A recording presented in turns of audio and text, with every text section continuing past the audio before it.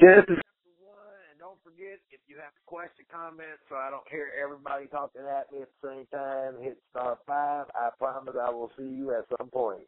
Amen. Okay.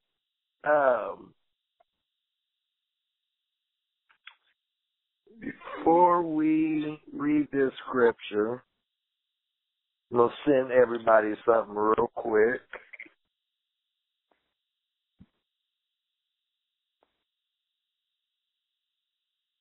Sister Tina, how are you?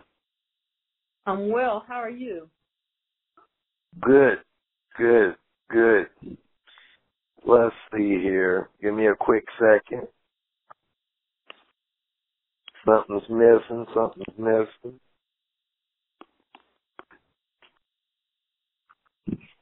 All right, somebody talk for a quick second. I don't like silence.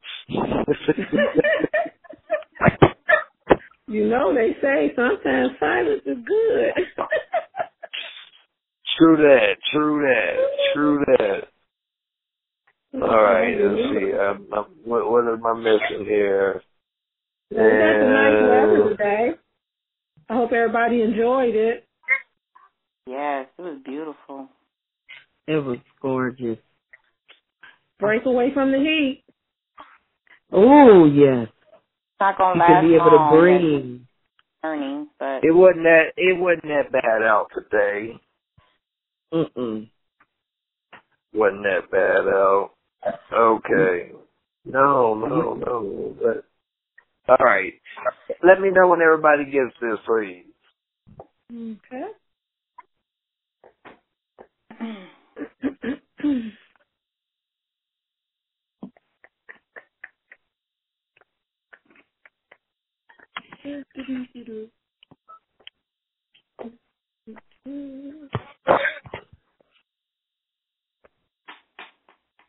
Let's see. Is it coming through our email? No, you should get a text. Okay. Yeah, we haven't gotten it yet, Rico. Generally, it's been through. and Well, it would help if I press send. Sorry about that. All right, let me know when you got that, please. You having one of those moments. me. Okay, I got it. All right. Everybody got it? Mm-hmm. All right. So, Sister Samaya, can you read some of this for us, please?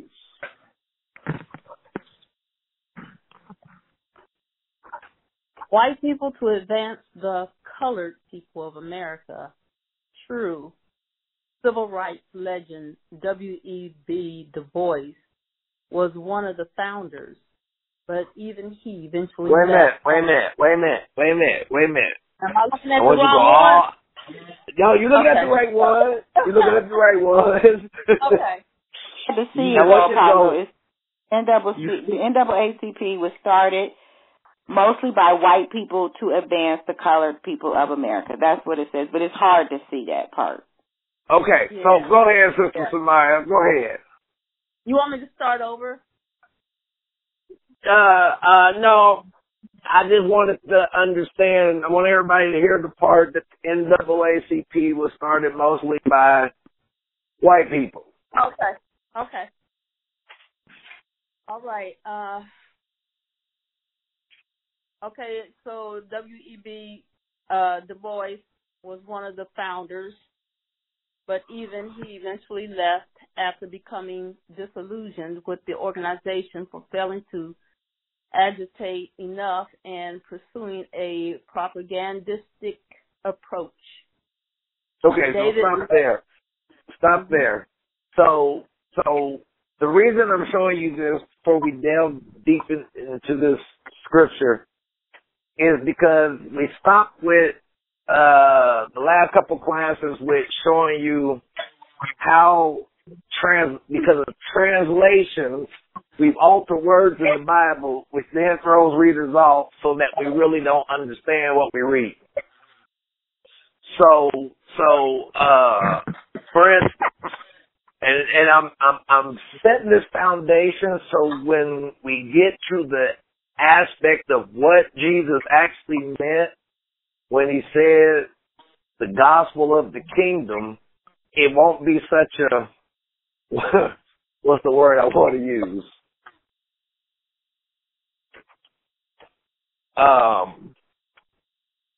You know how you feel when you just get some ice cream and then you drop it?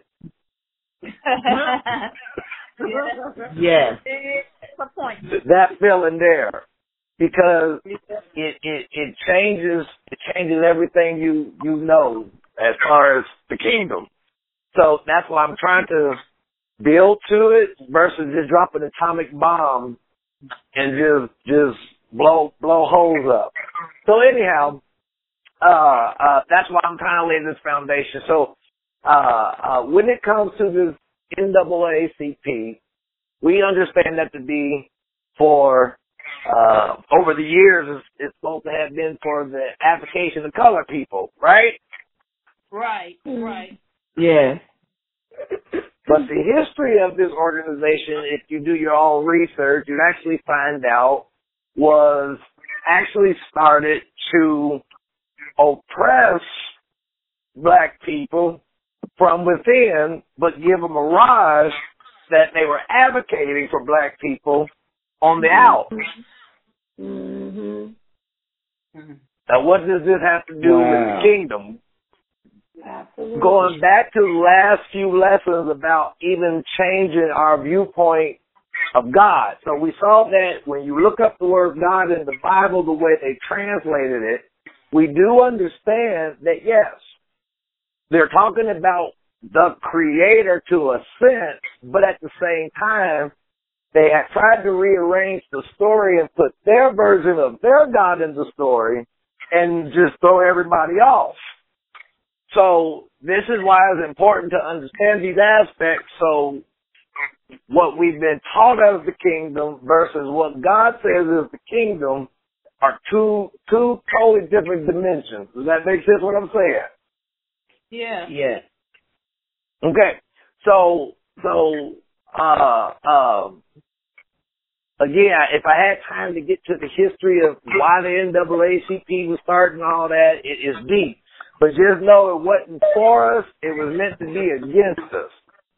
And even though, yes, there's black people on the board, if you look into it, those black people that we think represent us actually have to be appointed by the people who own it, who are white. I'm not teaching racism, I'm just teaching you truth and reality. That's the truth. Wow. Okay. So I want everyone, or not everyone, someone, it doesn't matter if a couple of us, I want you to look up the word Semitic. Semitic. And at least one of you, please look up the Merriam-Webster definition of Semitic. Everybody else just look up, we compare our notes. I just want to figure out and show you so that you know for yourself what a Semitic person is and what it has to do with the kingdom. So before we read this definition, going all the way back to one of the first classes when we looked up the definition of kingdom, we established that it dealt with a ruler, territory, law, subjects, right? Mm-hmm. But remember, within those subjects, it was a family. So keep in mind the family aspect of it. So show you this. So, Sister J.I., did you find a definition? No, I didn't. You said a few. Okay. Sister Venus, did you find a definition? I'm still looking. You're still looking. Okay. Did anybody find a definition? Yeah, I have it. Okay. Where's yours from, Sister Samaya? From Merriam-Webster. Okay, from Merriam-Webster. What does Merriam-Webster say the word Semitic means? of, relating to, or constituting a subfamily of the Afro-Asiatic language family that includes Hebrew, Arabic, and I have to punch it to go further than that. Okay, then you can just stop there. So based on that definition, Semitic would be any people that come from the Afro-Asiatic family, which consists of Hebrews, Aramaic, Phoenician might be in one of those definitions, and the list goes on. So, in other words, people of color. Did everybody see that? Mm-hmm. Or hear this, should I say? Okay. Did anybody else find a definition? I have an addition. Say it again. I have an addition. Go ahead. And it may be just that, added. Of, relating to, or characteristic of Semite. And then the last one is Jewish. Okay, so check this out. You see how they split Jewish in there, but Jewish is number 3. But the main definition of Semitic is a person from one of the colored races. And I love how they put it in there that we are a sub-family. That's funny. If you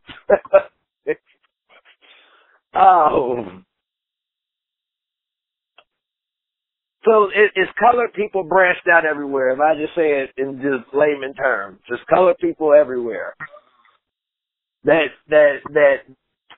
get back to this word Semitic. So there's another word there that you just said, Sister Samaya, which was Semite. So what does it say the word Semite mean? I just tapped it. It says a member of any of a number of peoples of ancient southwestern Asia, including Akkadians, Phoenicians, Hebrews, and Arabs. And then a descendant of these people. And number 2, a member of a modern people speaking a Semitic language. Okay, stop there. So a Semite is basically any descendant from any one of the Semitic cultures who would be people of color. Does everybody get that? Yeah. Yeah. So when we call somebody an anti-Semite, you are saying you are against people of color. That's what anti-Semite means. Because a Semite is a descendant of the Semitic people who would be of the Afro-Asiatic people, which would be people of color. So if we use the term by definition, it means you are against someone of color. Does everybody see the same thing? Yes. Mm-hmm. But yet our culture has brainwashed us that when we speak out against what, and I say this, I say it boldly, but I say it non-racist, but just reality. When we speak out against the blonde hair, blue-eyed, supposed to be Jews, we get branded anti-Semitic. Mm-hmm. Yes. But they're not people of color. The definition of anti-Semitic would be against people of color. We all agree with that? Yeah. Mm-hmm. Yes. So how are we anti-Semitic against people of non-color when they're not Semitic?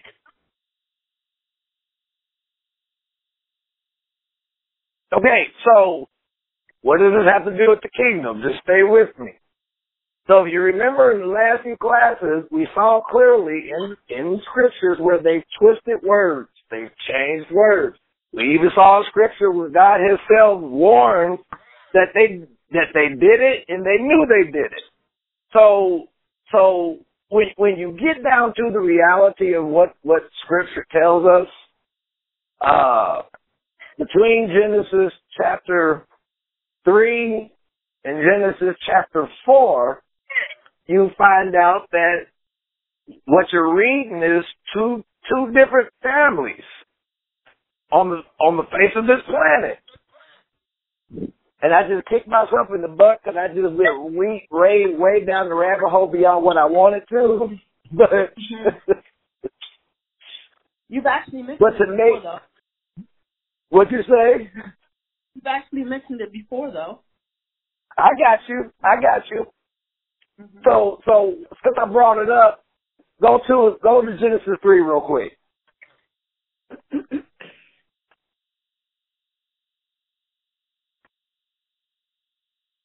Go to Genesis 3, and then Sister J, how can you read just verse 1? Now the serpent was more subtle than any beast of the field which the Lord God had made. And he said unto the woman, Yes, have God said, you shall not eat of every tree of the garden? Okay, stop there. So most of us have been told the Sunday school version of this story about the snake hanging out the tree. And you can do this in your own time for the sake of time, but if you look up the Hebrew word for this word serpent here, it does not give you the definition of a snake hanging out of a tree. It actually gives you the definition more of an actual person that had a sly tongue who could manipulate, lie. The definition actually comes back and says one who casts a spell, magic, sorcery.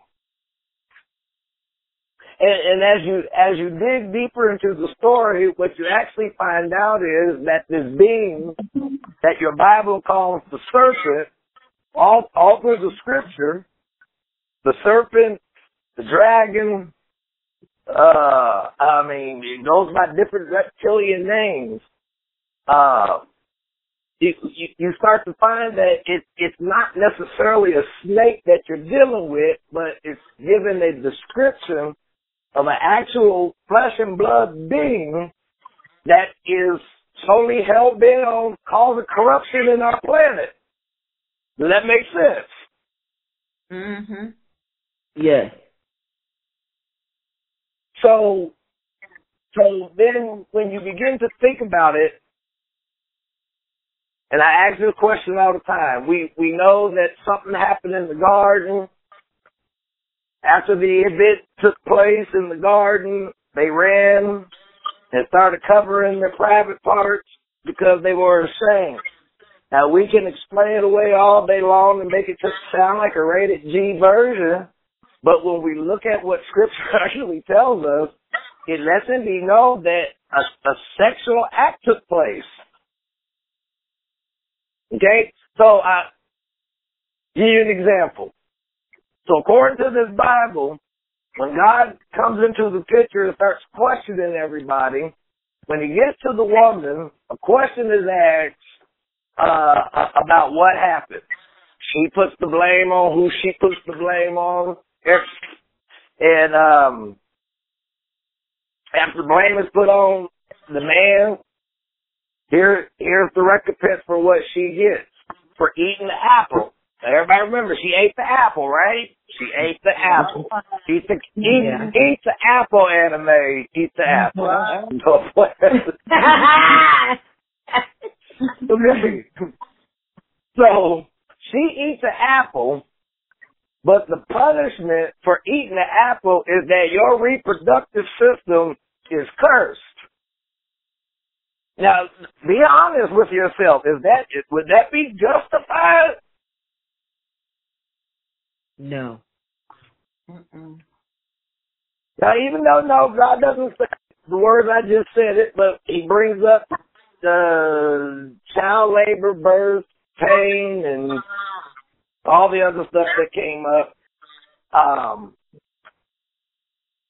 eating an apple versus private parts messed up that is not equivalent.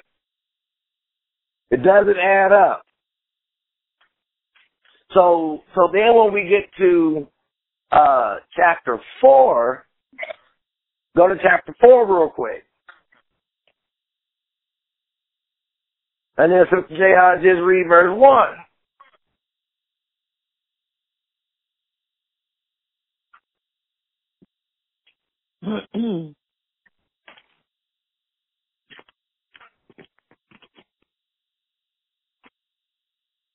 And Adam knew Eve, his wife, and she conceived and bare Cain. And so Okay, stop there. Now stop there. We don't have time, but if you want, I can send you a previous class where we taught on this, but I'll explain it. If you do a word search on this word new in Hebrew, you find out that this new is not the same new as the other news are. The other news is dealing with sexuality. This one new in Genesis is not dealing with sexuality, but rather it describes Adam notices something about Eve. And what you find when you put the Hebrew word in its context versus how they tried to translate the story, you find that Adam looked at her and realizes that she's pregnant. So she fesses up and explains that she has now gotten a man-child from Jehovah. Pause. Rewind to the class on Friday, I think that was, where we saw who Gad was, a.k.a. Moloch, a.k.a. all these different names. So speed back up to the serpent, a.k.a. Moloch, a.k.a. Gad, a.k.a. all these different names. They call him the horn god. Just call him that. So then speed back up to Cain, and now Cain is son of the wicked one, just as your Bible says. Has anybody ever read the scripture besides, I know some of you have because I showed it to you, but has everyone saw the scripture in the Bible where it says that Cain is the son of the wicked one? Yes. Okay.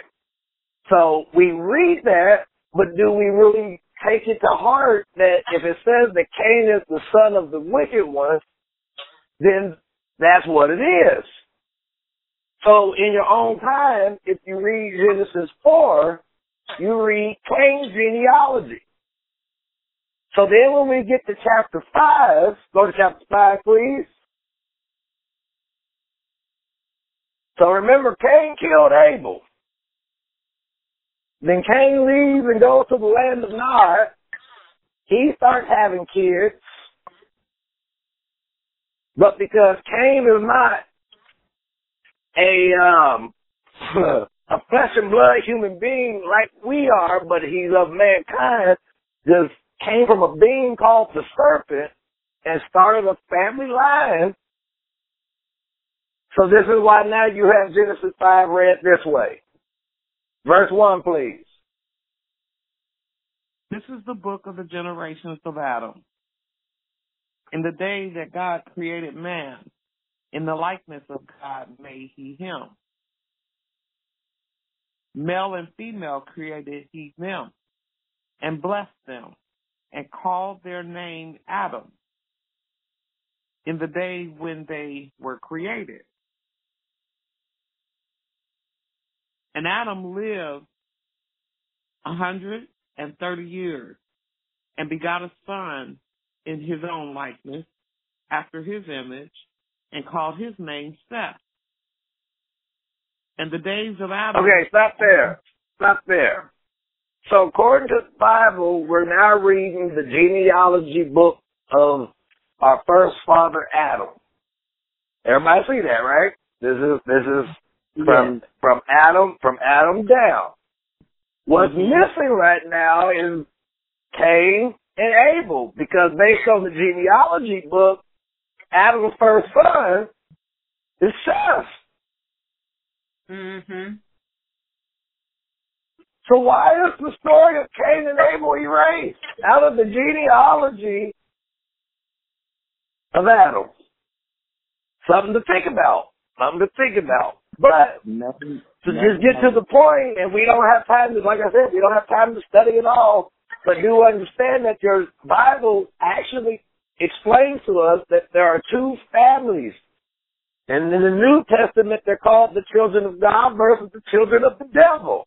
We say it and say it all spooky and spiritual, not realizing this is reality. Yes. There are literal children of So that's a different lesson. Okay, so let me show you what I mean. They change things around. So in Deuteronomy 18, you don't have to turn there. It talks about how they provoked God to anger because they kept sacrificing and worshiping devils.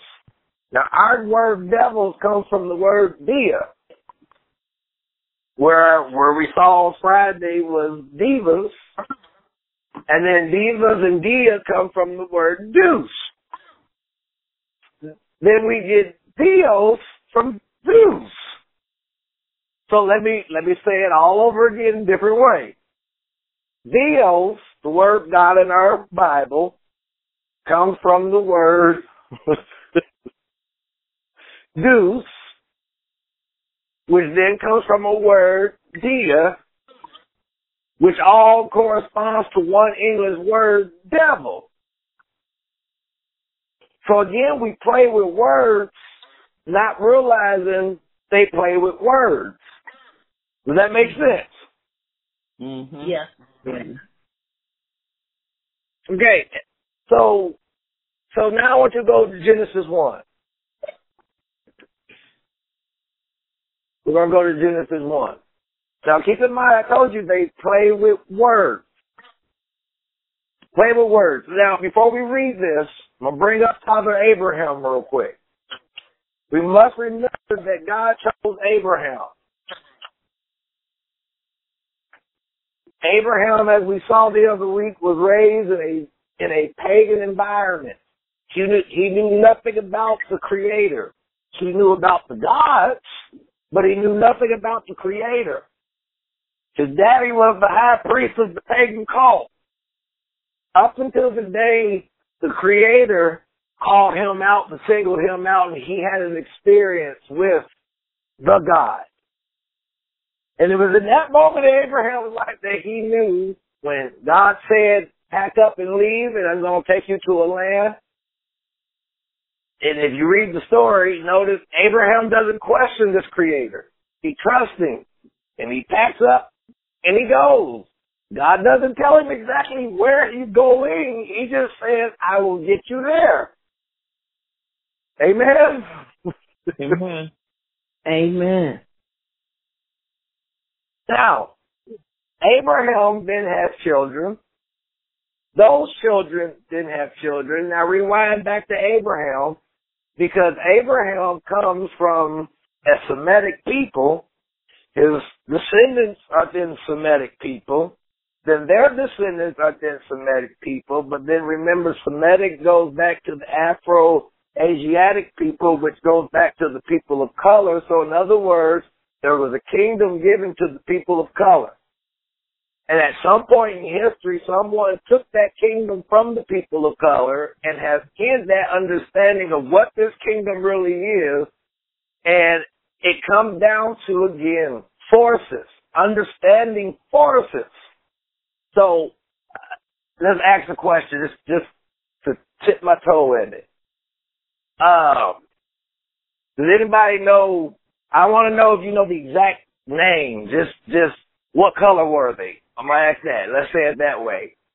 Who created the refrigerator? A black I man. believe it was a black man. Okay, that's why I said it. We don't know their name. I just want their color. The light bulb.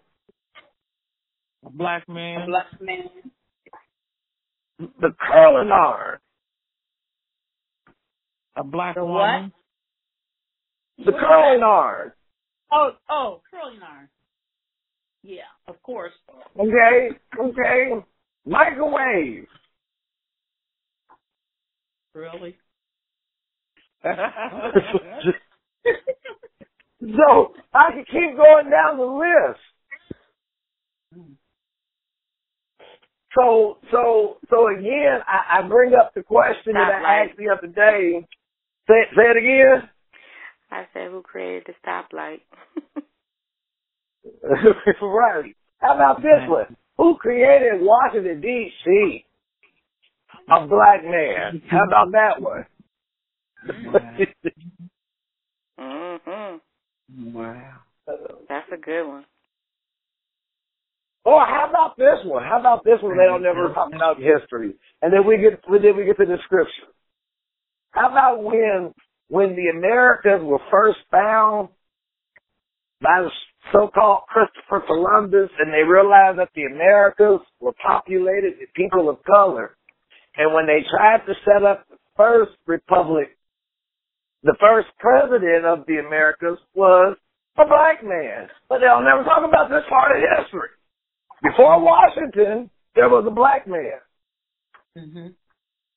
Okay, so it's evident even just from history within the last few years that there is someone who has a habit of changing history and then rewriting books and stories and then handing it back to us. You get what I'm saying? Mm-hmm. Yes. And as I always say, if one does not study for themselves and all we do is go to church and we let a man or a woman regurgitate into us what they ate and chewed up, then we never grow. We never grow. God's word says the people are destroyed because of a lack of knowledge. That's what's wrong with us today. We are ignorant people. We don't know. You know, I was teasing somebody the other day. You guys can't see, but I'm going to describe it because we've all seen it in church. That moment where the organ or something good going on in church, and that person, and it may even been you. When you do that jump and you grab yourself, you be like, oh, glory, oh, and you just kind of pull yourself, y'all know what I'm talking about, that out of the blue that we just do. Yeah, we feel that. And then I was teaching somebody, I said, have you ever noticed how it's just contagious? You can just out of nowhere be like, hey, and they be like, yeah, glory, hallelujah, yes. And none of us even know how we do it. Like, it's just, wow, we just all just have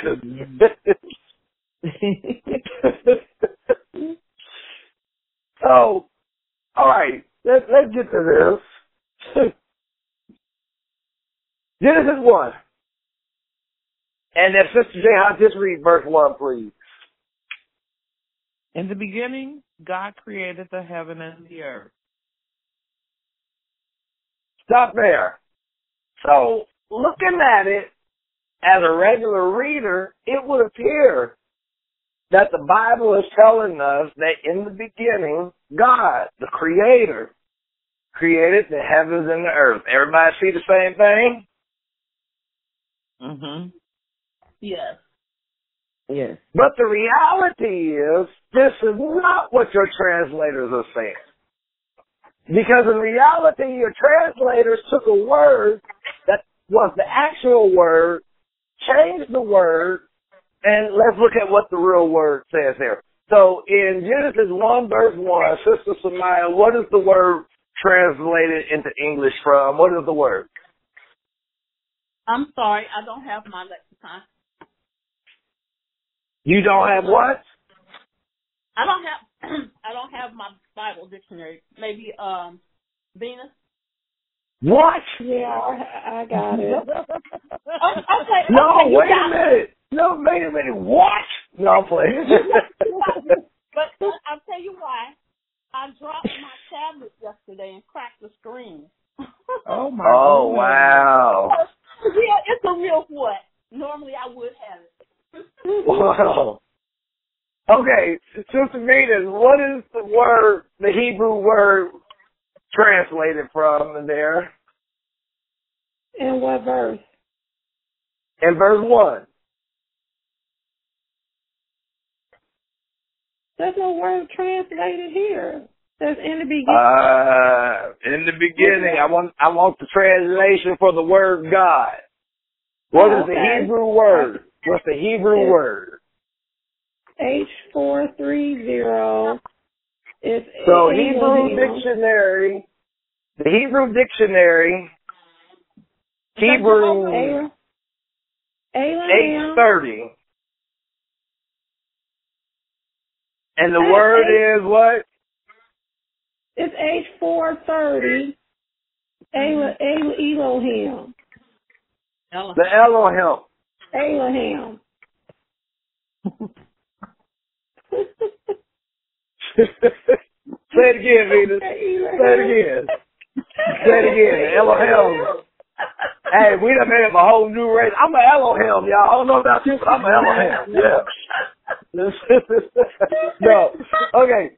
So the Elohim. The Elohim. Elohim. Now, if you look up the word Elohim is God plural. Yes. Mm-hmm. So what it actually says is, in the beginning, the gods created the heavens and the earth. So saying the gods created versus what you read is two drastic big differences. But this is that hidden in plain sight stuff that happens. And this is why I showed you the scripture the other class where God asked them, how is it that you tell the world that you're wise and you have the word of God with you when it's not my word because you wrote these words with your own pen, and they tried to say, I told you to say it, and that ain't even the case. So, again, I will say, am I saying don't read the Bible? Not saying that at all. But I am saying in order to get what it actually says versus just reading it at surface, it has to be studied. Amen? Okay. Amen. Amen. Okay, so back to this word Elohim that was translated to our English God. The word Elohim is plural, meaning multiple gods. But this word Elohim is translated from a root word, which would be Eloah. And meaning what is the Hebrew number for Eloah? H433. So H433 is the root word where they got Elohim plural for Eloah singular. So if we go back to the actual language of what they were saying when it came to the word God, from the Hebrew, we have Eloah. Not God, not Elohim, Eloah. Make sense what I'm saying? Mm-hmm. Yes. Now, I'm going to send you something real quick. When it comes to our Bible dictionary about this word, Eloah, and while I'm sending you this, any comments, questions? Yeah, I think we all Go ahead. Go ahead. I was going to say, take that word a little further. It even goes down to L, which is H410, which actually describes another divinity as, with mightiness and power and strongness. Not showing necessarily another deity, it's the word that a language uses to call God. And so let me say this. Let me throw this I'm in just here. reading what it said. Rico, it said. I got you. Any divinity. So this goes back to what I said the other day. When it comes to God, when we say I believe in God, fine. But what does that define? Because as we've seen, there are gods, and there are gods, and there are goddesses. So when a person says, I believe in God, what does that necessarily define? Because check this out. Did you know that if a person worships, let's say, an octopus, they got an octopus at home in their tank, and that's who they call God. If you're sitting next to that person and y'all having a general conversation, and if you ask him, do you believe in God? And he gets excited and says, I believe in God. You believe in God? I believe in God. Amen, brother. We believe in God. So even though you're both talking about God, the question is, are we talking about the same? Mm-hmm. Does that make sense? Mm-hmm. Say it again. I have a comment. Go ahead. It's the same way with Jesus. Right. Right. Yeah. Same way. Well, that's yeah. Go ahead. Many religions have Jesus in there, but is it the same Jesus? Right. Mm-hmm. There's different Jesuses. Some Jesuses did different things. You know, one Jesus. Have y'all ever heard about the Jesus who got drunk? Yeah, no. Everybody got quiet on that one. Like, what? Yeah, there are people who have a Jesus that got drunk. But anyways, you get my point here that I'm making. Yes. That there's this one general word that has so many different meanings. But in reality, there are no gods.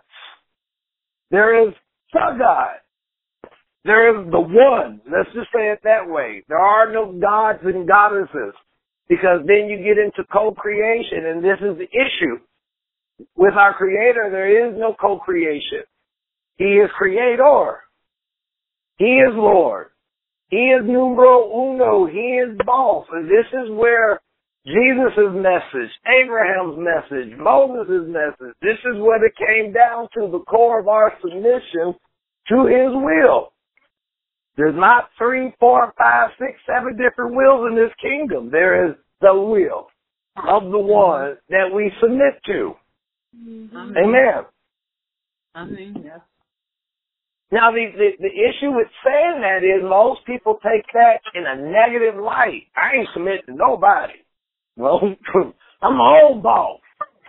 And the reason we struggle with it is because of the examples that we've been given of what submission looks like or what submission is. And so therefore we miss truly what God is asking of us. He's not asking us to be His slaves in the sense of, I'm just a slave, where He calls on me when He wants me, He dismisses me disrespectfully, He chooses rather not. He won't. That's not the type of slavery God's asking for. He's asking us for a willingness of slavery, a willingness to grow into what He has for us. That type of slavery, whereas a heart thing more than it is a legalistic thing. We become so legalistic easily. Mm-hmm. And you know, on subject, but off subject real quick. God doesn't want you to live legalistically. God wants you to be free. We allow the devil to shackle us up so much in our minds and all this other stuff. Okay, look, go to Daniel real quick so we can wrap this up. So you saw Eloah versus Elohim. Did you say Daniel? Daniel, Okay. the fourth. No, actually, go to Daniel, the 3rd chapter. All right. Daniel, the 3rd chapter. Just show you something. Daniel, the 3rd chapter. So, verse 1. Nebuchadnezzar the king made an image of gold whose height was 60 cubits and the breadth thereof 6 cubits. And he set it up in the plain of Dura in the providence of Babylon. Okay, stop there. So you should know this story of when Nebuchadnezzar set up this big image and he made this decree that when everybody heard the sound of the music, they were to bow down. Does the story sound familiar to you? Mm-hmm. So, Mr. J. what happens?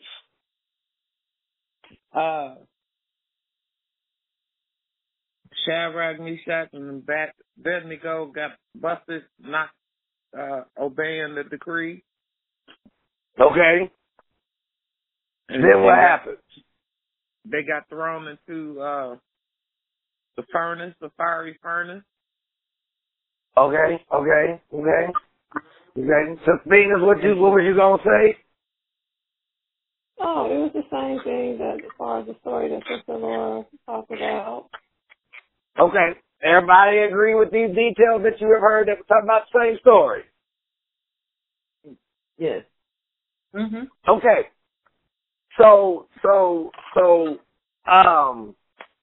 Sister Samaya, out of the Shadrach, Meshach, and Abednego story, what is the main thing of that story that stands out to you? Their willingness to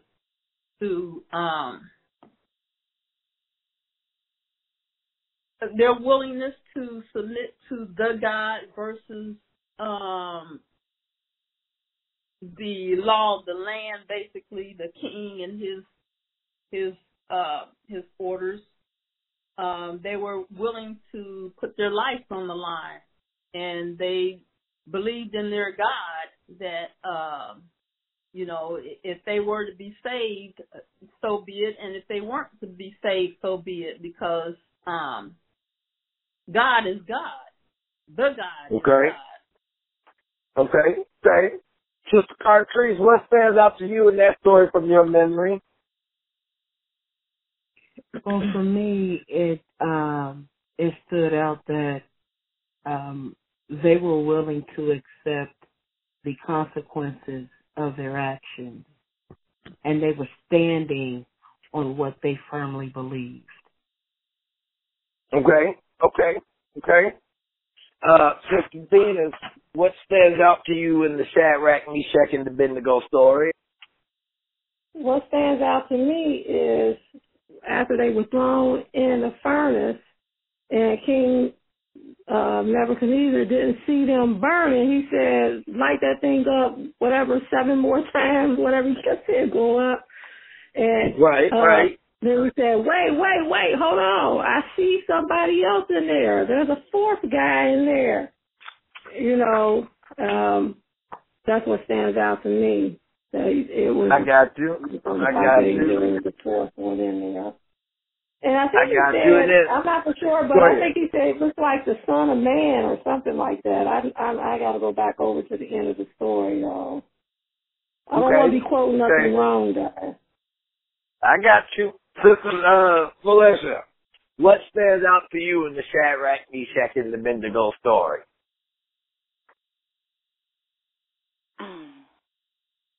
Well, one of the things that, that really stand out to me is that how they were protected from the fire, and that, not only did God allow the people to see him protecting them, but it also changed Nebuchadnezzar over to say, blessed be the God of Shadrach. It changed their minds, so to speak. Right. Okay, so check this out. So putting it all together, we know that the three young men, Shadrach, Meshach, and Abednego, one of which you know of as Daniel, the prophet Daniel, were in captivity in this Babylonian empire that worshiped the gods. But they held to that there was no gods.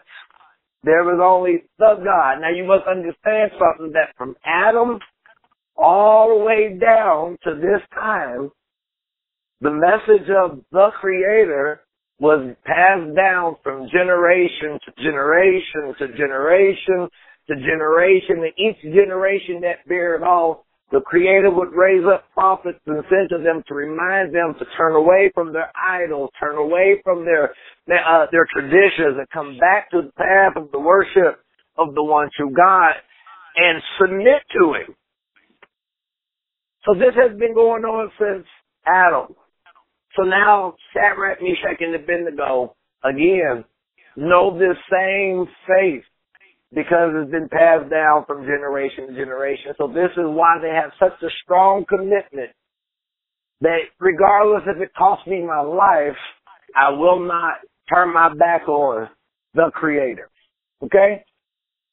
So, and then after it's all said and done, Nebuchadnezzar notices that there is a fourth person walking around the fire that looks like a son of man. Now, people preach it and say it looks like the Son of Man, but if you go and read it, it says he looks like a Son of Man. Well, actually, Rico, I found it. I did find it because I was wanting to make sure I quoted the right thing. But it says in Daniel 3:25, it's like the Son of God. I guess if you want to translate that. I said Son of Man. I'm sorry, not Son of Man, the Son of God. That's because I said Son of Man. I said it first, and that's why I was like, I didn't know if I was quoting it right. You got a spirit, Venus. You have a spirit. You got a spirit tonight. You made me say the same thing you said. You got a spirit. No, don't try that. Well, I guess we all got a spirit. But I did go back and find it, and it did say Son of God. So I was like, I knew that I was kind of tangled in which one. Right. So, and didn't nobody say nothing. No, I'm playing. Go ahead, Sister Cena.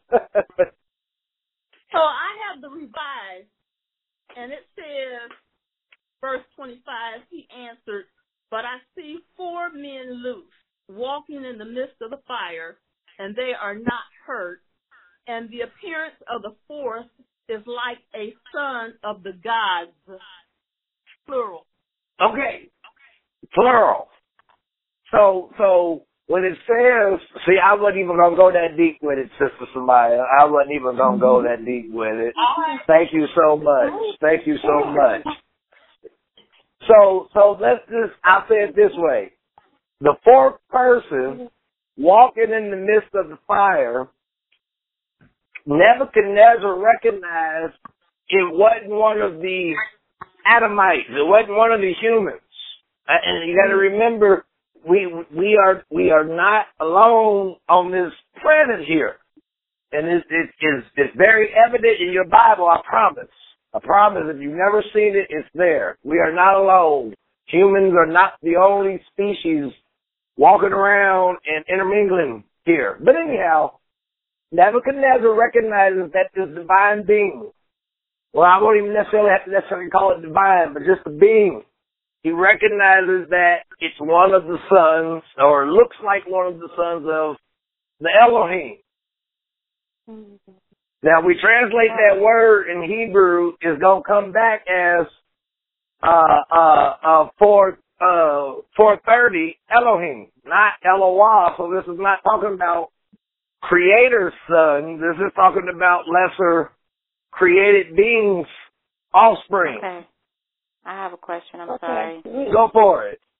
Well, based on what my sword says, it says the Son of God. It broke down the Son and then of God. Mine says of God 426 Ilaha Ilwa, which says it's Aramaic corresponding. Ella. Yes, but then y'all gonna open and have me going all deep down in this word to take it back to what it actually means. Just but know this this is different from the Elohim, is what I'm saying. That's all I'm saying. This I understand, and okay, so if I try to explain it all to you guys now, we won't get done with this class. But I just want to know which God this is. That's all. What God is this? Okay, so the God that's being referred to there is the Creator. The term Son of God in the Old Testament based on the word Ben Ha Elohim, or it could be B'nai Elah, the word that you just pronounced, and what it comes down to, if I broke it down, would be the associates of God. If I took the associates of God, broke it down even further, I could say the angels of God. If I break that down, I could take it even further. I could say the messengers of God. So the God being read of here is talking about creator, but the associates that are being referenced as gods are created beings that were created by creator. Mm-hmm. That visited mankind, and because they were more advanced than we were, they were considered gods. Okay, for instance, go to Genesis 6 real quick. Go to Genesis 6 real quick. Rico, that is so, because I'm looking up the next word that goes with that. It's the same word that we went over earlier today out of the scripture of Genesis when we were reading it, and it broke it all the way down to that Elah, what you were talking about. Right. So I can agree with that. Definitely. Amen. That's what we talk about. We talk about it, we look it up in the scripture, and if the scripture says it, God darn it, I believe it. No. Okay, Genesis chapter 6. Genesis chapter 6. So it should say something along these lines that in those days when men begin to multiply in the face of the earth, daughters were born unto them. And the sons of God saw the daughters of men that they were fair, and they took them wives of all each they chose, and the Lord said, my spirit shall not always strive with man, for he is also flesh, yet his days shall be 120 years. So stop there. So between verses 1 through verses 3, we see that there were humans multiplying on the face of the earth, and there were women being born to these men, and they were beautiful. They were fair. And the sons of God, which were separate from human, but compatible to the human, to the point that they could take women. So these are two separate creations living on earth together, but one intermingled with the other. Do you see what I'm saying here? Mm-hmm. And that word son, so like you said earlier, you used the word Benny. That is it too, for that word son. So now we got sons of God. So when we read this, if we take it to mean that the Creator has offspring, that's not what this is saying. Because as I said Sunday, with the absolute, you can't multiply the absolute. He, whatever you want to call it, does not multiply himself. He is unique in his own likeness. This is why the Bible tells us, you cannot describe me. Do not draw pictures of me. You cannot see me and live. So therefore, you get my point here. Mm-hmm. Now again, I say Jesus was the express image of the invisible God, meaning he was the replica of what the Creator would be. Not as far as image is concerned, with fingers, toes, eyes, but more in the sense of character. And this is why I said Sunday, within these human bodies, as you harness these forces that we call the attributes of God, the human being can transform their lower nature to a higher nature, to the point that, yes, the rest of humanity who does not understand what's going on with you will consider you supernatural or divine, because that's just human nature to see something that they can't explain and then put it on a pedestal. I mean, this is why pastors get put on pedestal all the time. Mm-hmm. Because, they operate in the power of God, the people see the movement of God happening, and then to the person, the pastor becomes this divine, holy man or woman, to the point that when they do something bad, as we would call it, pastor they walk past the pastor's office and he was taking a drink of Milwaukee's best. So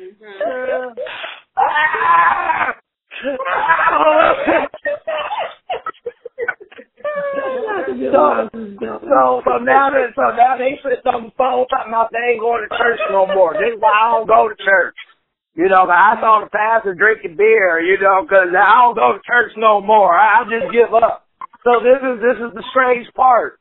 You see the man or the woman do something, and then you give up on God like God did something. So this is what I mean by we put the people on the pedestal instead of putting the right one on the pedestal who should be the creator. So rather a man or a woman falls, it does not shake you because your relationship has always been with the creator. Amen? Amen. Amen. Okay, so these associates of God took women. In verse 4, there were giants in the earth in those days, and also after that, when the sons of God came into the daughters of men, and they bare children to them, and the same became mighty men which were of old, men of renown. So these sons of God, who were not human like the rest of the humans, but compatible enough to mate with humans, had sexual relations with women, produced a half-breed race of children. This is in our Bible. These events are in our Bible, and for some reason we just overlook them and ignore them like it doesn't exist. Now, some would say here, well, this is where the flood wiped them all out. But did you miss the part where it says they were here before the flood and they were here after the flood? So after the flood, they were still here. And if they've been mating and producing children, that bloodline is still amongst us today. And they are oppressing the Semitic races like I don't know what, because this is why. The kingdom was given to the Semitic people. This half-breed group, God did not create this. This was created from sexual exploitation. And this is why they're perverse with their child pedophilia and their sex parties and their secret Illuminati type rituals and stuff. This is just their nature. It's just them. Okay, somebody's about to say something. Go ahead. Somebody's gonna say something. I just again in the revised it kind of puts a little something different in there, so that it called the giants Nephilim. Yes, the Nephilim. That's the word we translate the word giant to. And so when we read giant, we always think Jolly the Green Giant, big Jack in the what's his name? Jack in the Beanstalk. Yeah, that's what you say. Jack in the Beanstalk. So, but the word giant here doesn't necessarily mean giant in that sense. It means more advanced.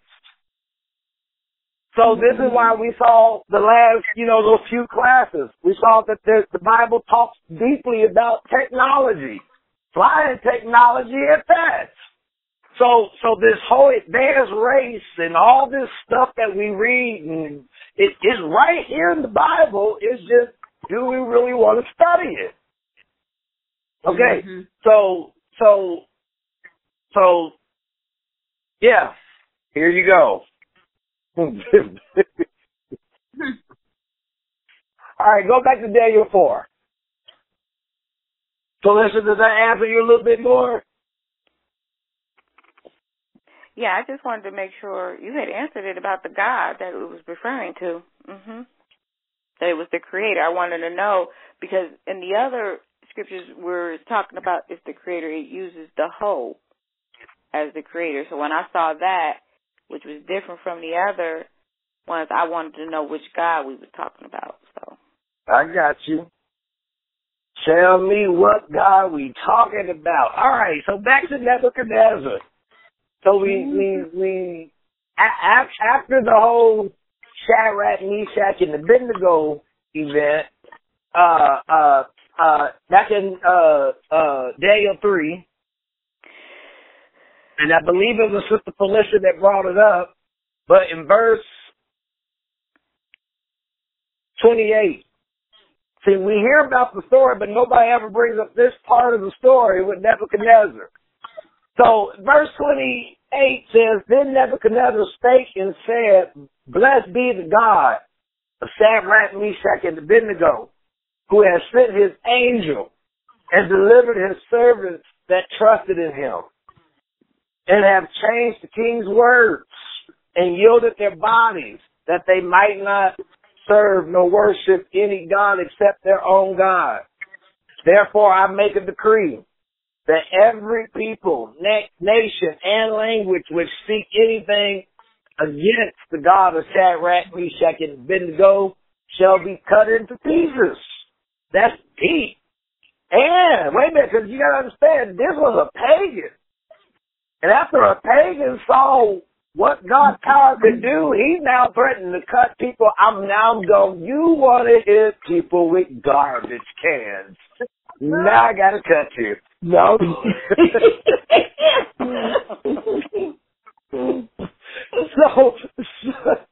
So he's now threatening to cut people if they even speak against the God of Shadrach, Meshach, and Abednego, because there is no other God that can deliver after this sort. Then the king promoted Shadrach, Meshach, and Abednego in the province of Babylon. Go to chapter 4 and say, won't he do it? No, won't he do it? So we don't talk about the good part of that story. We always stop with them getting out the fire, but we don't bring up the fact that this event changed Nebuchadnezzar's life. So then when you get to chapter 4, Nebuchadnezzar, the king unto all the people, nations, and languages that dwell in all earth, peace be multiplied unto you. I thought it good, now this is Nebuchadnezzar's words, I thought it good to show you the signs and wonders that the high God has brought towards me. How great are his signs and how mighty are his wonders. His kingdom is an everlasting kingdom, and his dominion is from generation to generation. I, Nebuchadnezzar, was at rest in my house and flourishing in my palace, and I saw a dream which made me afraid. And the thoughts upon my bed and the visions of my head troubled me. So you read through the next few verses, this is where he talks about, he calls the magicians and he calls, and nobody can interpret this dream. So verse 8 says, But at last Daniel came in before me, whose name was whatever his name was, according to the name of my God, in whom is the spirit of the holy gods, and before him I told the dream saying. Okay, so in verse 8, this is what I want you to pay attention to. So in the previous chapter, would you all agree that you saw from your Bible that this man named Nebuchadnezzar had a moment in his life that changed his heart from his God's point of view to God's point of view, because he saw what God did for Shadrach, Meshach, and Abednego? Would you agree or disagree with what we saw? Agree. Okay. So now, unless this man be backslidden, a chapter later,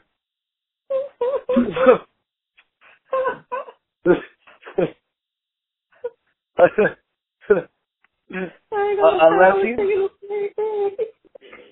say it again. I ain't gonna lie, I was thinking the same thing. I was like, wait a minute, but he ended up doing something different afterwards. So unless this man has decided to backslide within a chapter of time, somebody has rewritten this scripture and basically tried to hide some stuff here. And we want to expose this last little part here as we close with this tonight. Okay. So does everybody understand what I mean when I say something's wrong? Because it would look as though Nebuchadnezzar has backslid from saying that there's one God